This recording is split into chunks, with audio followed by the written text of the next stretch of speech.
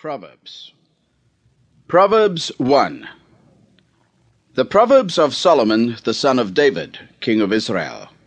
To know wisdom and instruction, to perceive the words of understanding, to receive the instruction of wisdom, justice, and judgment, and equity, to give subtlety to the simple, to the young man knowledge and discretion.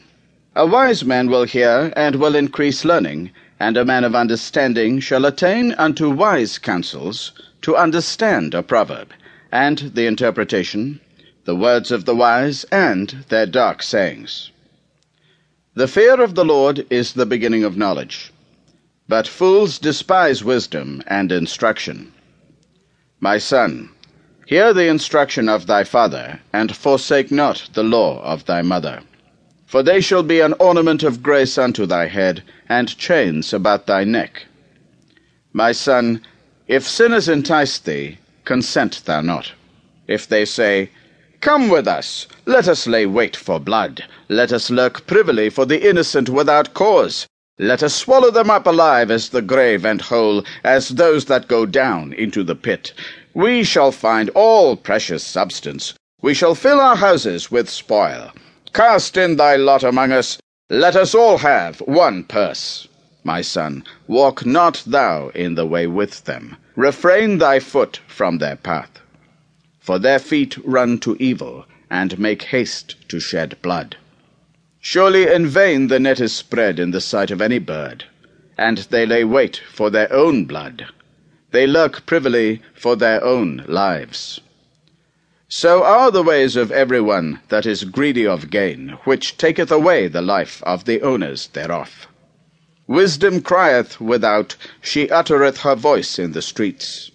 She crieth in the chief place of concourse, in the openings of the gates. In the city she uttereth her word, saying, How long, ye simple ones, will ye love simplicity? And the scorners delight in their scorning, and fools hate knowledge? Turn you at my reproof. Behold, I will pour out my spirit unto you, I will make known my words unto you.